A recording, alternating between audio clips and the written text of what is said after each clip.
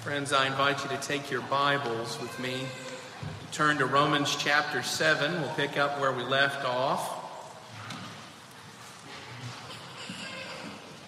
Romans chapter 7.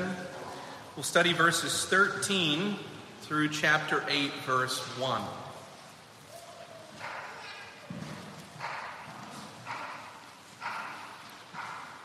Romans chapter 7, verses 13 through chapter 8, verse 1. If weekly you turn and look ahead and read ahead, as I hope that you do, you may have already noticed and come this morning knowing that this is a little bit of a confusing and difficult passage of Scripture. I hope that you've been praying for me during the week. I certainly have been praying about the preaching of this passage of Scripture, and I do trust that God is gracious in the giving of it. I believe He's going to help us this morning. I believe that things that seem confusing will be made clear. We're going to go through this passage of Scripture slowly, even more verse by verse and word by word than is usual. But we have 3 points within this sermon this morning, so don't panic.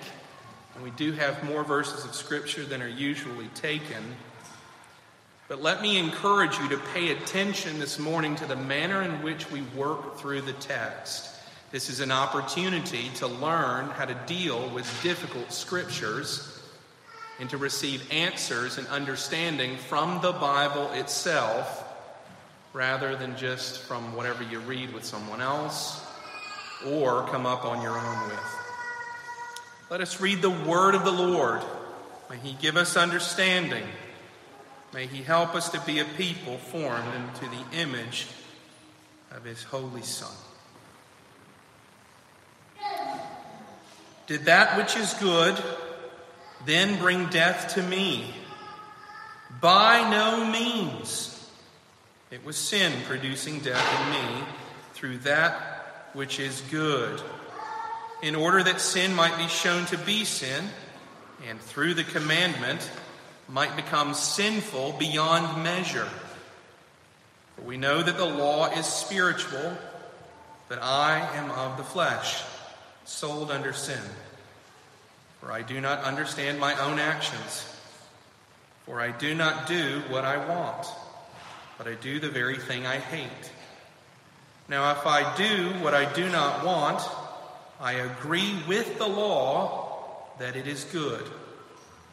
So now it is no longer I who do it, but sin that dwells within me. For I know that nothing good dwells in me, that is, in my flesh. For I have the desire to do what is right, but not the ability to carry it out. For I do not do the good I want, but the evil I do not want is what I keep on doing. Now, if I do what I do not want, it is no longer I who do it, but sin that dwells within me. So I find it to be a law that when I want to do right, evil lies close at hand. For I delight in the law of God in my inner being. But I see in my members another law waging war against the law of my mind and making me captive to the law of sin that dwells in my members.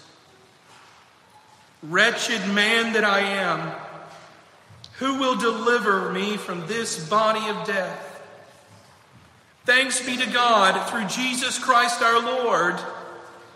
So then I myself serve the law of God with my mind, but with my flesh I serve the law of sin. There is therefore now no condemnation for those who are in Christ Jesus. Thus far the word of the Lord our God. May He shepherd us and give us understanding. Let us pray.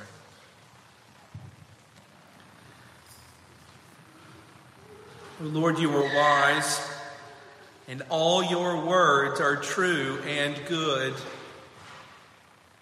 When you speak, your voice is like thunder. O Lord, the earth shakes and the moon melts like wax. O Lord, may your word rest heavily upon our minds and hearts this morning. Lord, give us understanding of difficult passages. Oh Lord, may the Holy Spirit bear up your word of truth as a sword and plunge it deep into the heart of every one of us. We pray this in Jesus' name. Amen. Christian, how do you think about your sin?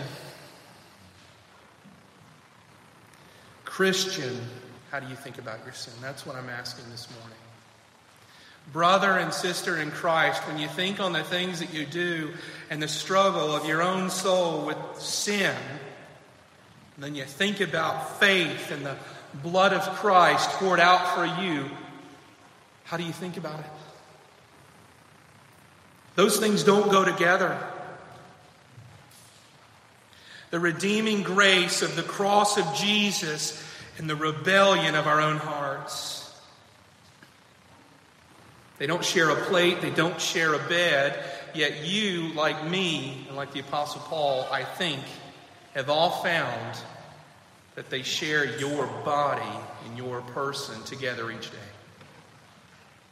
This morning as we turn in the text of Scripture, we're going to walk with our older brother. We're going to let him teach us some things, and we're going to let him hold out his heart to you where he struggles exactly with this. That he's born again, that he has a new heart and a new mind and new eyes, and he has hands that work evil and wickedness, and a tongue that curses, and ears that are bent to rebellion against God, and feet that go places they ought not to go. And he invites us to come along with him, and as he struggles in himself and he holds himself out to you and to me, he says, I don't understand myself. But I want to tell you that there's hope for every Christian. Because you may be like me, tempted to say, man, that sin seems to indicate that my faith isn't genuine. And then your assurance is shaken. And Paul says, oh no, wretched man that I am, thanks be to God for Jesus Christ. And so this morning I invite you to come along with him, the Apostle Paul, come along with me, as we consider in verse 13, every sinner's confusion. In verse 14 through 23, as we consider every Christian's struggle. And then in verses 24 through chapter 8, verse 1, every person's greatest need. Every sinner's confusion, verse 13, verses 14 through 23, every Christian's struggle, verse 24 through 8:1, every person's greatest need. And so look with me at verse 13. We'll read it again, and we'll consider every sinner's confusion. Paul asks the question, he says, did that which is good, speaking about the law, then bring death to me? And it's as if he shouts at us the answer, by no means. He's emphatic. It was sin producing death in me through what is good. And as you come to verse 13, you may know and have already realized this seems to be a common pattern for Paul. He likes to ask you and me questions. He hasn't met you. He probably doesn't know all of his readers in the church in Rome. Maybe he knows some of them, or quite a number of them even. But this is Paul. He's just doing it again and again and again. It's this old pattern that we've seen with him. Chapter 6, verse 1, don't look it up. He asks a question. Chapter 6, verse 15, another question. Chapter 6, 21, a third question. 7:1, another. 7:7, another. And then here in 7:13, yet another. And why does Paul keep doing that? And it's because of this simple assumption that he has within himself. It's a conclusion. And it's this. Paul is in himself saying, if I'm a sinner, and all men, women, and children are sinners, then it is very likely that all of us struggle with the grace of Christ similarly. And so he can ask a question in his mind of his own soul and assume that it's going to be good for me. And that likewise you have also asked a similar question. Did what is good, did the law also cause me death and harm? This is pretty normal. We have an issue, a situation. We are sinful people. We break a law. We find ourselves in the crosshairs of the law. We're caught.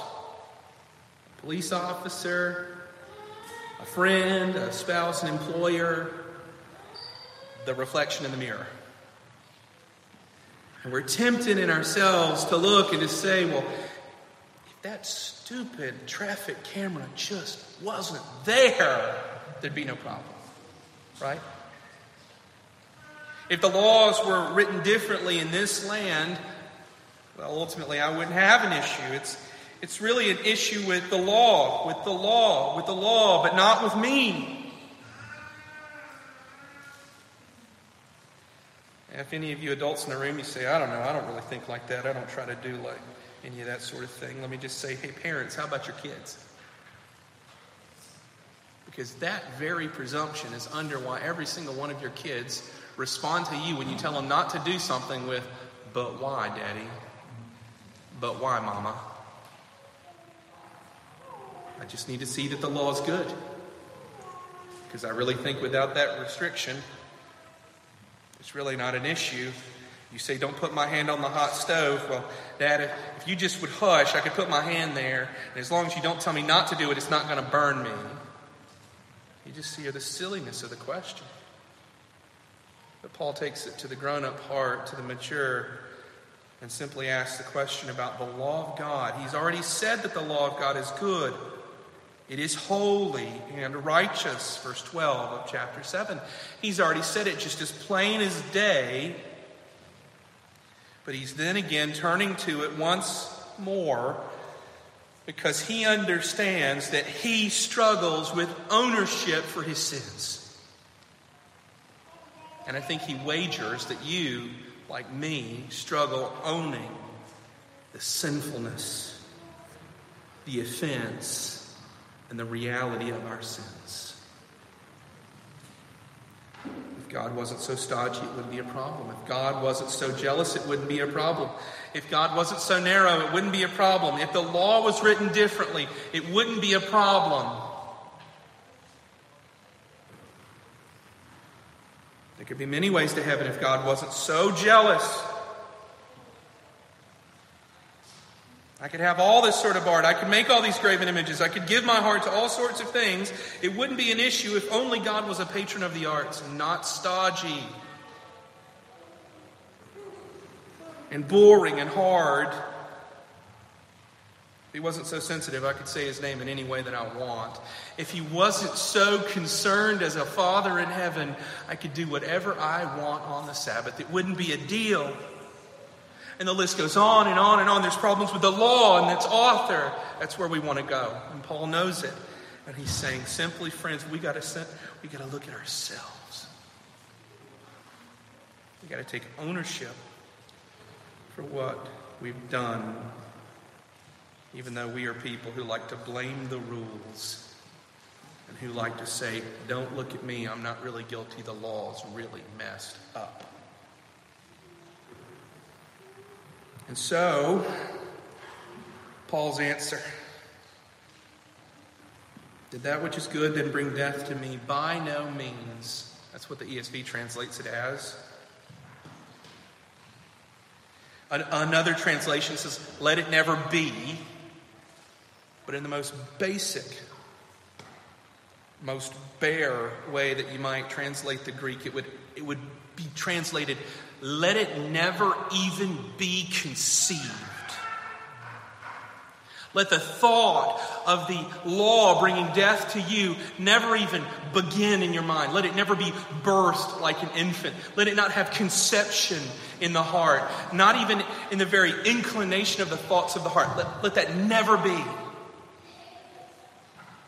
That's a pretty serious answer, isn't it? He's so offended by the condition of his own heart and the way he wants to deal with sin and the law. Don't even let it come into your mind for a second. That's what he has to say to us. And then he tells us about the use of the law. Again, he's just repeating himself. There's some redundancy in Paul. He knows that we're like him. We're people who have short memories and half-deaf ears. He says, it was sin producing death in me through what is good. What brought me death? Was it the law? Was it the rules? No, it was my sin. What kills people and makes people miserable and breaks marriages and families and friendships? What ruins the order of society? What is it? What brings death? Is it rules that then you're punished by? No, it is a sinful heart in rebellion against God. That's what he wants us to hear. Don't blame the law. Own your own sin. The law's not the problem. Our sinful hearts are. Sin brings death, not the law. But he speaks about the use of the law. He said that sin producing death in me through what is good, that our sin takes the law, this thing that's good, that's holy, that's right, this thing that shows forth the heart of God to us and all of his holiness and all of his goodness and all of his truth. He says our sinful hearts take that up in our hands as a tool for sin. And we take this thing that's meant for life and meant for blessing, and we take it and we turn it as a weapon aimed where? At ourselves. Like we have a suicidal inclination. We turn it against ourselves. It's the sin in us that does it. To take what God intends for good and to turn it to wickedness and evil. And he goes on and he says another thing. It's not only that in the law we come to an understanding of what sin is. That's exactly what he says. In order that sin might be shown to be sin. That's clear enough. The law tells us what sin is. That way we can examine ourselves, the sin that's already there, and find out, hey, this is what is. But he goes on and he says that through the commandment, that sin might become sinful beyond measure. Well, that's bizarre, isn't it? It's a strange thing to even think. How can this be? This thing that's good, this thing is holy. Whenever sin takes it up and makes use of it, and it's showing us that it's sin, how can it then, what is holy, what is true, make sin to be sinful beyond measure? Well, it's because the law doesn't only show us what sin is in abstract, but it shows us the character of our sinfulness. It displays its wickedness and its contorted, backward rebelliousness. It's just as if Paul is saying, here, look, the law is good and it shows you who God is.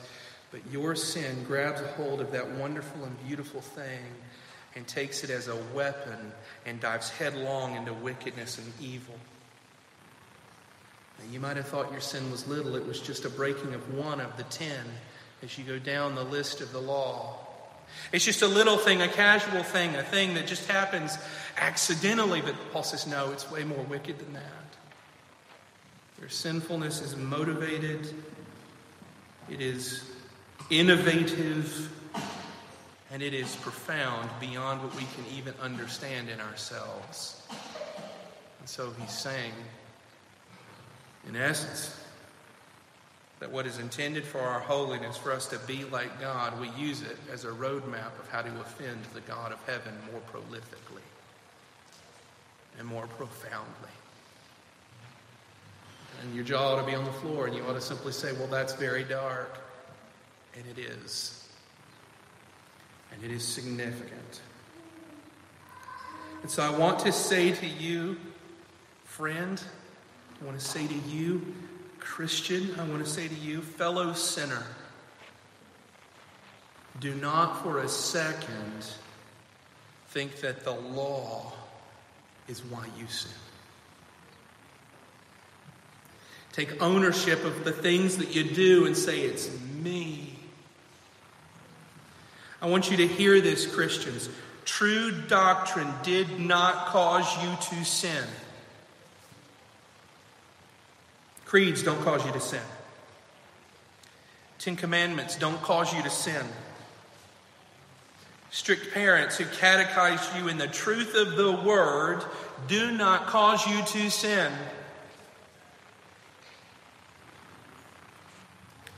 You sin, and you struggle with sin, because you are like me and like Paul, you refuse to repent of sin. Your sin, my sin, Paul's sin, is an act of our own doing. And you and I need to look that in the face and tremble at that truth. And let it be held before our eyes so that we're driven to the one that redeems sinners who are helpless. Verses 14 through 23, the passage gets really complicated. You say, that's a lot of passages, and Pastor, we read it along with you. How are you going to do this? Slowly. This is one of the most confusing passages of Scripture. It's been used by heretics to say, live however you want. This has been used by madmen to simply say, yes, I'm in prison. I murdered 40 people, but I didn't kill them. I didn't murder them. My sin did. I want to tell you the Scripture doesn't teach that. I want to tell you that people that take one verse of Scripture as a proof text and then run with it out of its own context, never paying attention to the text of Scripture, can get there. You're going to see that clearly in a few minutes. And so I want to encourage you to read the Bible slowly with me as we study this. Okay? Learn how to read your Bible well this morning. That's the encouragement. So verse 14, the Apostle Paul is here, and he gets personal within himself. He says, for we know that the law is spiritual, but Paul's talking about himself, I am of the flesh, sold under sin. And some people have read this, and commentators have come to this section, and they've tried to say, well, this is Paul talking about himself before conversion. No, that can't be. And the reason why I would say no to you, that Paul's not talking about himself before conversion as being a man of the flesh, sold under sin, is that as you go forward in verses 15 through the end, he says, I do not understand my own actions, present tense. I do not want to do, or I do not do what I want to do, present tense. Verbs, words have meaning, and verbs have tenses. This is present tense. This is Paul as a Christian and as an apostle. Okay? This is the preacher telling you, this is what I'm struggling with right now. I just invite you to get on board with me. Let Paul, as a Christian, tell you about every Christian struggle. A redeemed heart and sinful flesh living in one person. Okay? So that's just a simple thing we're going to assume, and I think I could demonstrate it to you from the Scripture. So verse 14, once again, he says the law, we know that the law is spiritual. What does Paul mean by that? Well, he doesn't just mean that it's spiritual as in sort of a happy inner feeling of peace or something like that. No. He's speaking about a person. He's speaking about the person who is the Holy Spirit. The law is of the Spirit, born out of the Spirit who is God. It is of the Holy Spirit. It's from God, and the law evidences His perfections. So think about this for just a second with me. If God is perfect, and He is, and if God does anything, then He will do it perfectly. That makes sense because He's perfect. If He speaks, His words are perfect because He's perfect. Correct? Well, Paul is saying in like fashion, the law holds the perfections of God because the law is spiritual. It's of God. It's representative of who He is. That's why Paul could say in the former text in verse 12, chapter 7, that the law is holy, the commandment is holy, righteous, and good. It comes from God. We already know that. That's an established truth. But then he turns to himself and he says, but I am of the flesh. I'm sold under sin. When you read Paul, he talks about the flesh, fleshliness, the body that's still gripped by sin, still conditioned by sin, has a nature to sin. And that's what Paul's talking about. He's saying the law of God is holy, but who am I? I'm a person that in my fingertips I like to sin. That in my legs I like to sin. In my mind I like to sin. In my person I'm all the time delighting in sinful things. Struggling with it. That's why we have this phrase, sold under sin. It's the language of slavery. Paul's already said that Christians are no longer slaves of sin. Yet, nonetheless, he finds his hands to be doing things, his mind to be doing things, his eyes to be doing things, his tongue to be saying things that are out of control for him, that are things as if those parts of him are still yet in bondage. So what's Paul saying? I think I can put it very clearly. The law is holy, and I have a sin nature. He's saying that about himself. Verse 15, he continues on and goes and explains himself more. And you could just put yourself in Paul's shoes with this one. Because he's talking to you. He says, for I do not understand my own actions. You hear that? For I do not understand my own actions. And then he dives into it and expresses himself more clearly. He says, for I do not do what I want, but I do the very thing I hate. I do not do the thing that I want, but I do the very thing that I hate. And within that is the assumption that Paul wants to do things that are good, that are holy, things that are of the law, things that are spiritual. He's going to play that out in coming verses. He says, but the things that I do are the things that I hate. In my mind, in my inner man, they're the things I hate, I despise. That's what I end up doing. I want to be holy. I want to do holy things. I actually do in my mind and in my heart. I hate sin. And I don't have any idea why I keep on doing sin.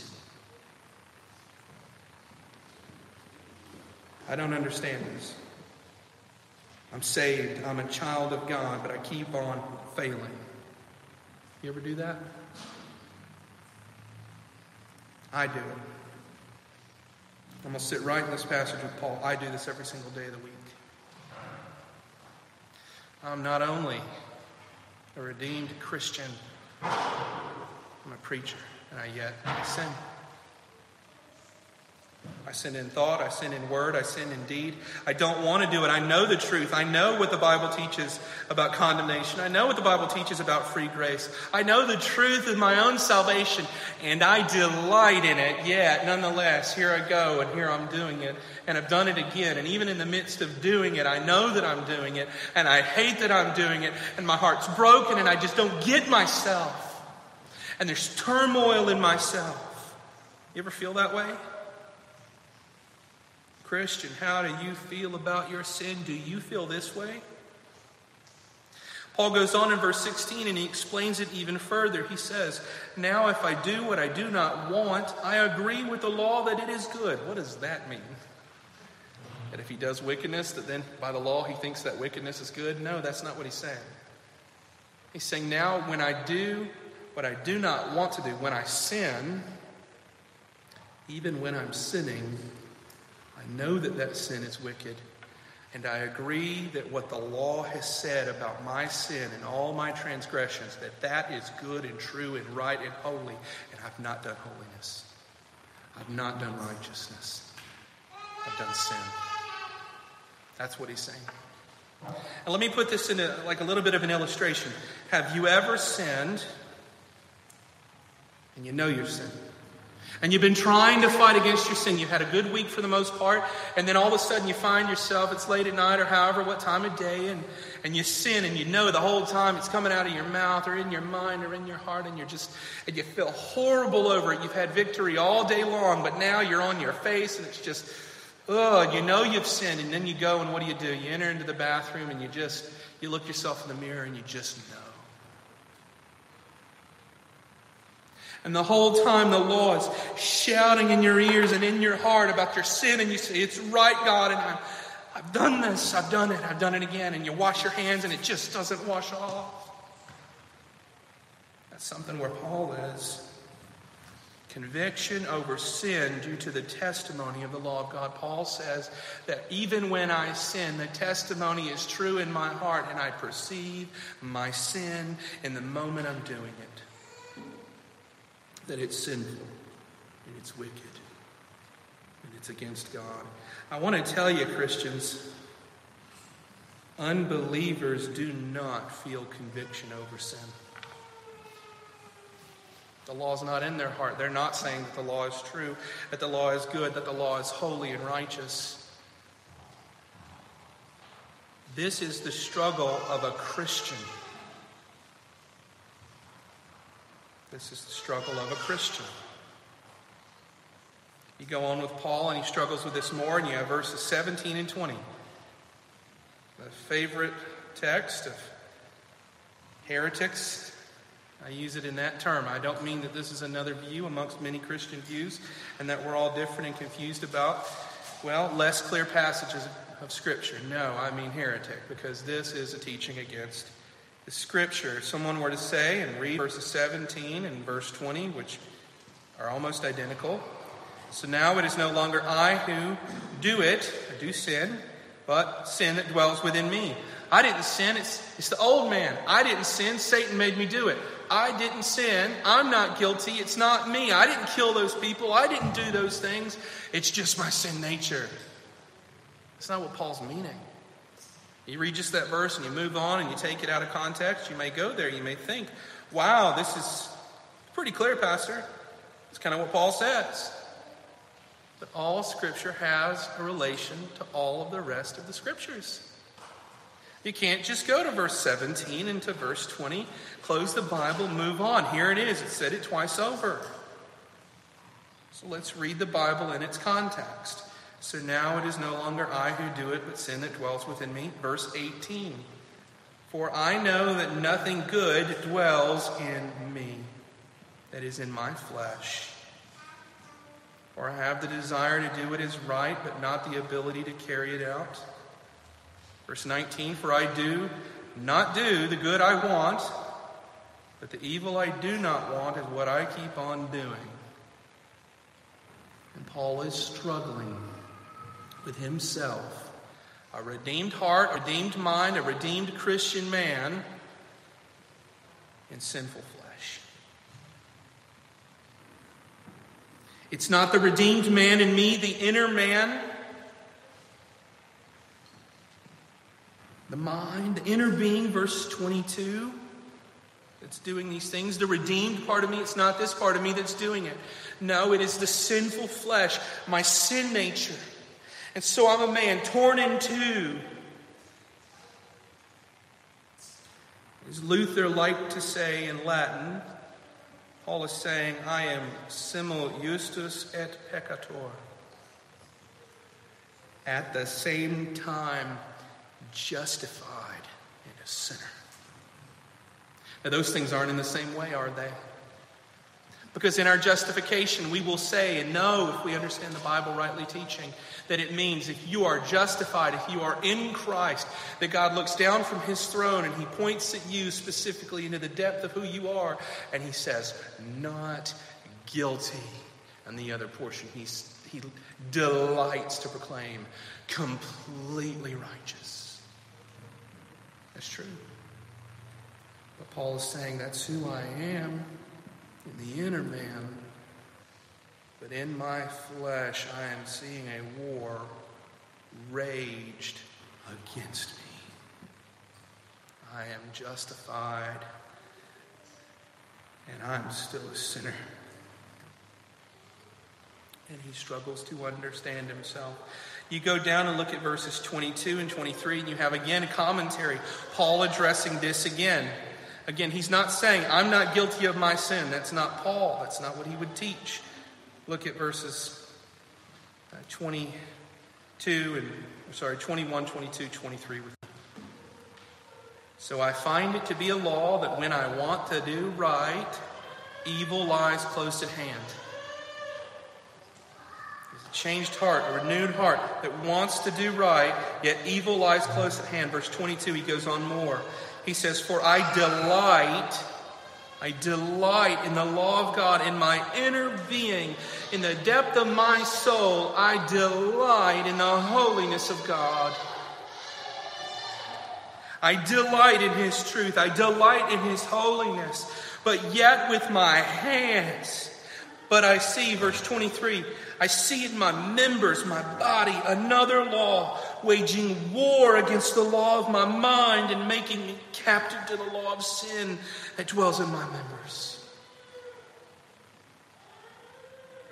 Do you feel the frustration of Paul? Do you feel the deep struggle of his soul? I know what's right and I love what's right and I do what is wrong. And it's like a war in me from the inside out, and I'm struggling with it. Nothing good in me but what Christ has done. There's nothing good, but I desire to do what is right. It's back and it's forth again and again and again.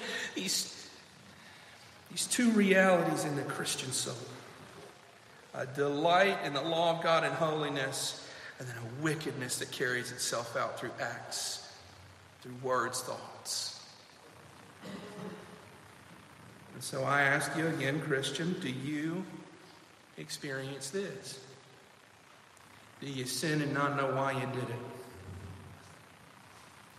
Do you know what's right and then still do wrong, even when you're doing the wrong? I do.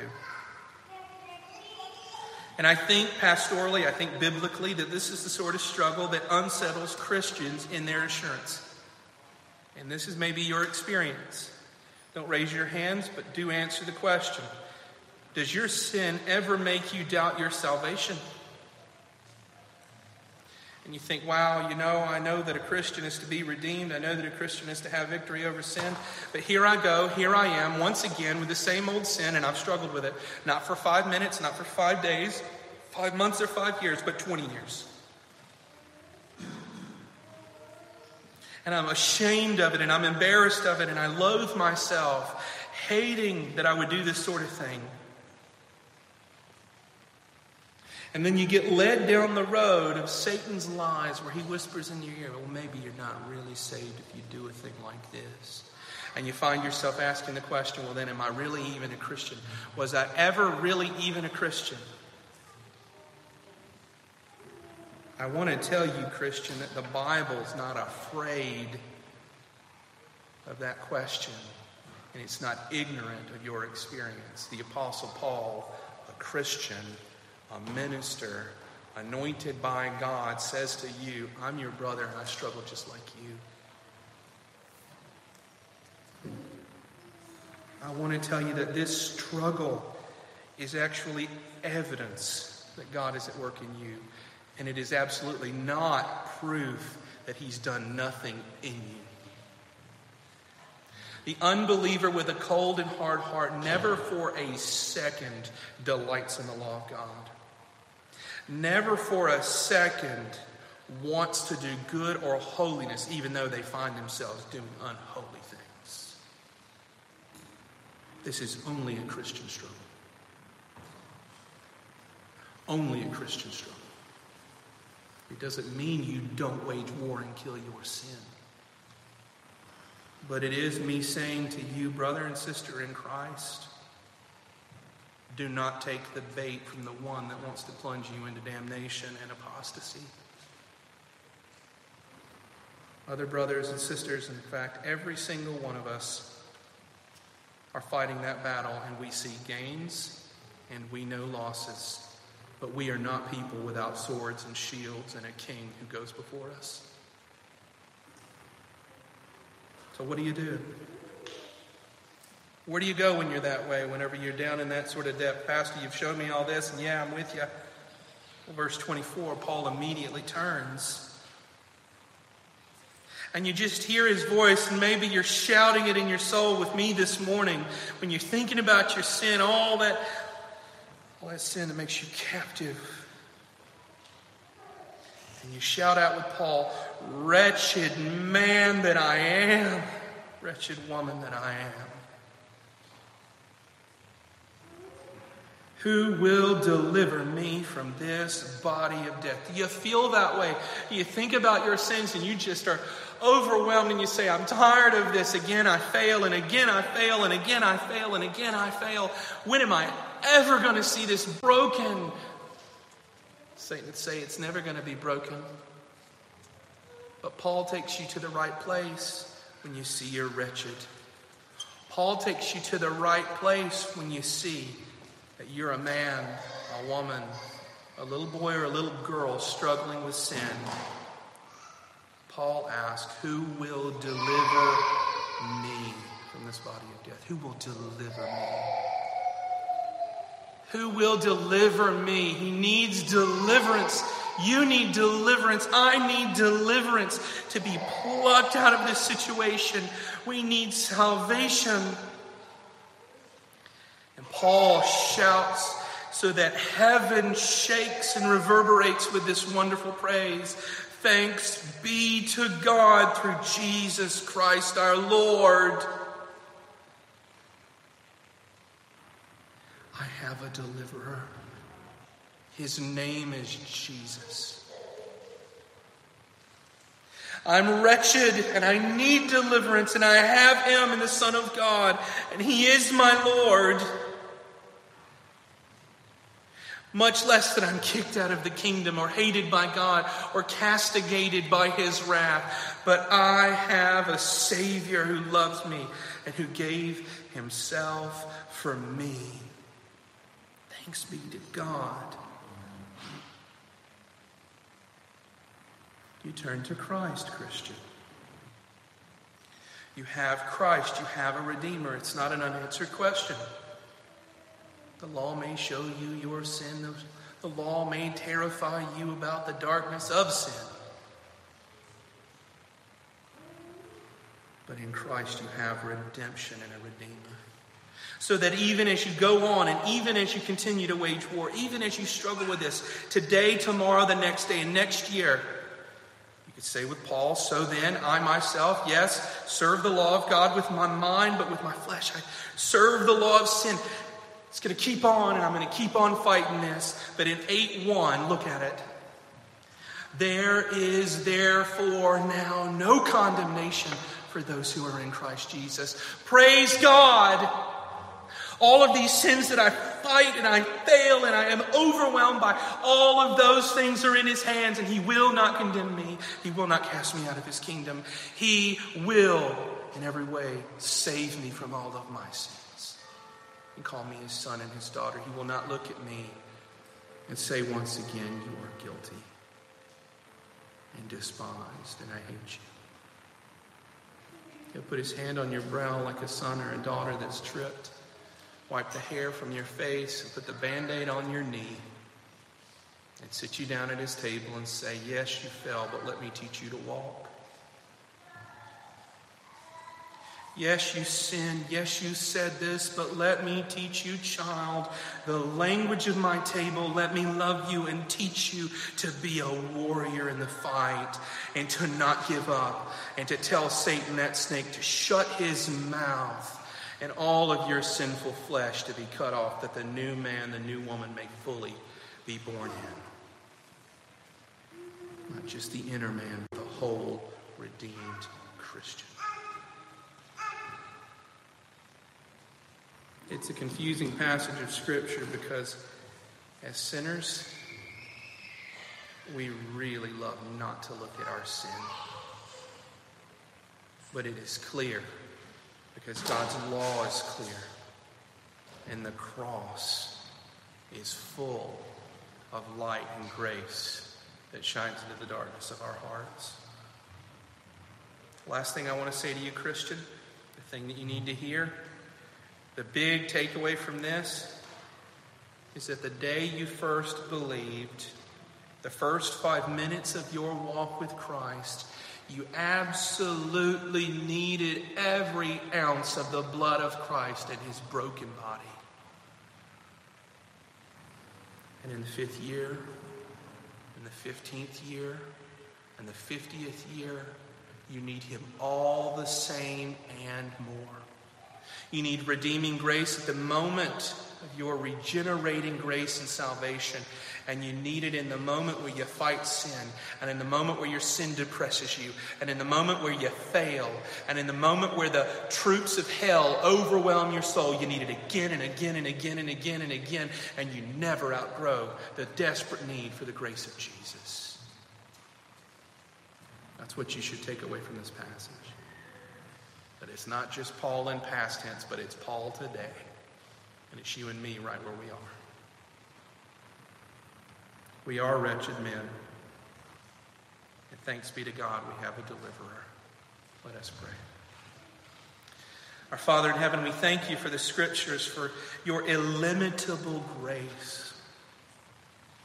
Lord, how you're patient and kind with us. Lord, how you have love that is overwhelming, that yes, though our sins be beyond measure, your grace is even greater than all of our sins.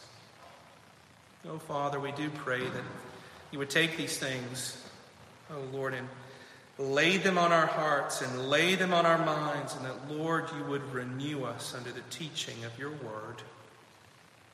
We pray all this in Jesus' name. Amen.